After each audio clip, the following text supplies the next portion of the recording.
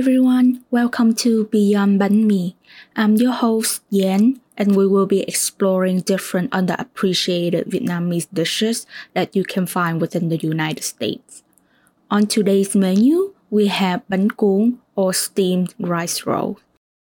According to Hanoi Times, a Vietnamese online news site, this dish originated from northern Vietnam roughly back in the era of the 18th Home King in 300 BC.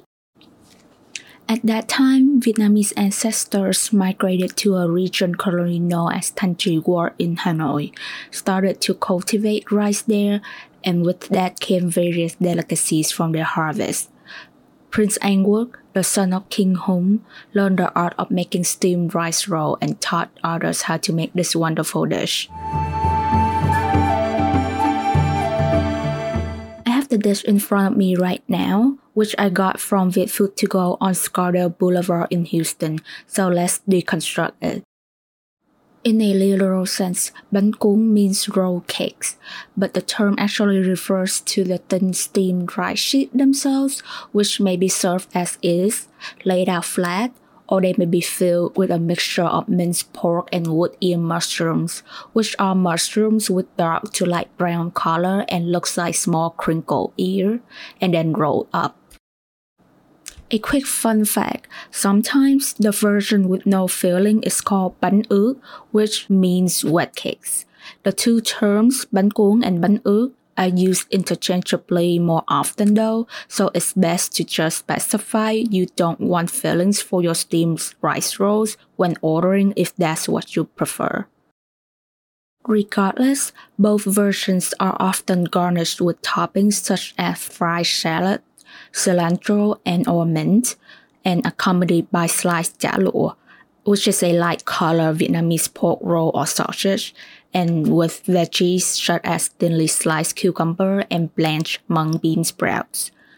These can vary depending on which Vietnamese region is making it, but the combination I just mentioned is the most common one you could find here in the United States. It is enjoyed with a hefty pour of or dunk into nước mắm chua ngọt, a ubiquitous sweet, tangy, and sweet dipping fish sauce. For those who love spicy food like me, you can add in a few slices of red chili or sauteed chili to the sauce for that extra kick. Now it's time for the fun part, tasting it. For me, I personally like to just drown it in the sweet fish sauce. The limited spacing within the to-go box make it a bit hard to mix, but we'll make it work. Let's taste the steamed rice roll first.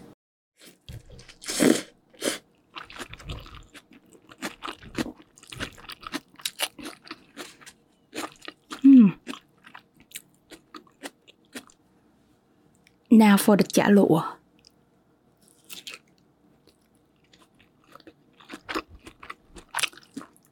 Really soft, just a little bit salty, so it's really well balanced with the more sweet and tangy sauce that is covered all over the rice rolls.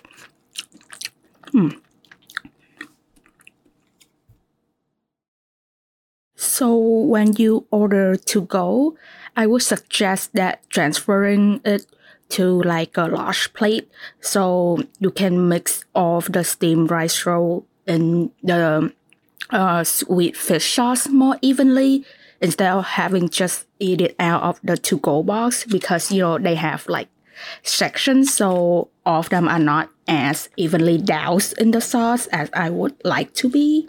So just a tip.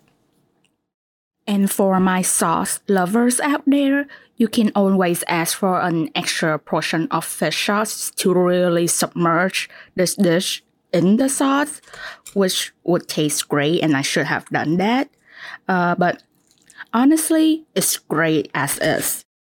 The dish is delicate in texture. You can easily cut them with chopsticks as you eat, no scissors needed. It is lighter in flavor and great at room temperature or slightly warm. It leaves you satisfied but not stuffed, making it one of the most popular breakfast choices for many people in Vietnam. However, America is more generous with its food portion, so I think you will be nicely full afterward. Eating bánh cuốn sure brings back some memories. Back in 2015, upon graduating from high school here in the States, I traveled back to Vietnam to visit my family for the summer. I was so determined to wake up early, walk to the local bánh cuốn place, sit on those cold steel chairs, and enjoy the freshly made dish the day after my arrival.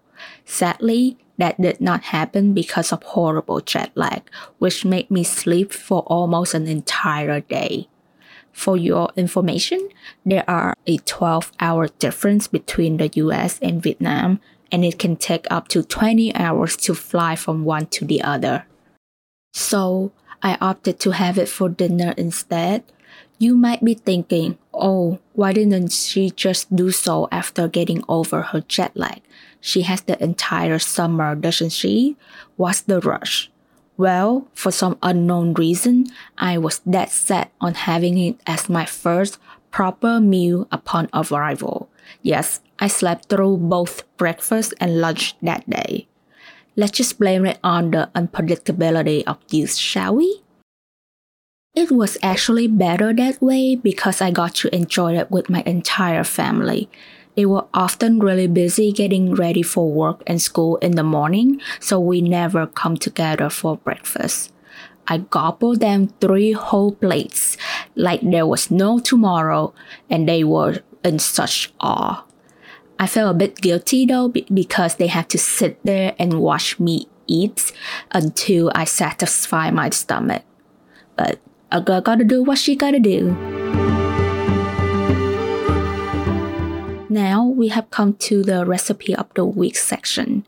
For my aspiring cooks out there who want to try making bánh cuốn for yourself, I will link a great recipe from Hungry Huy or Brian Vũ, a food blogger specializing in Vietnamese and Pan-Asian dishes, in the episode's description. I recommend his recipe because he shows you multiple ways of making the batter for the rice sheets and how to steam them, which are the most complicated parts when making this dish.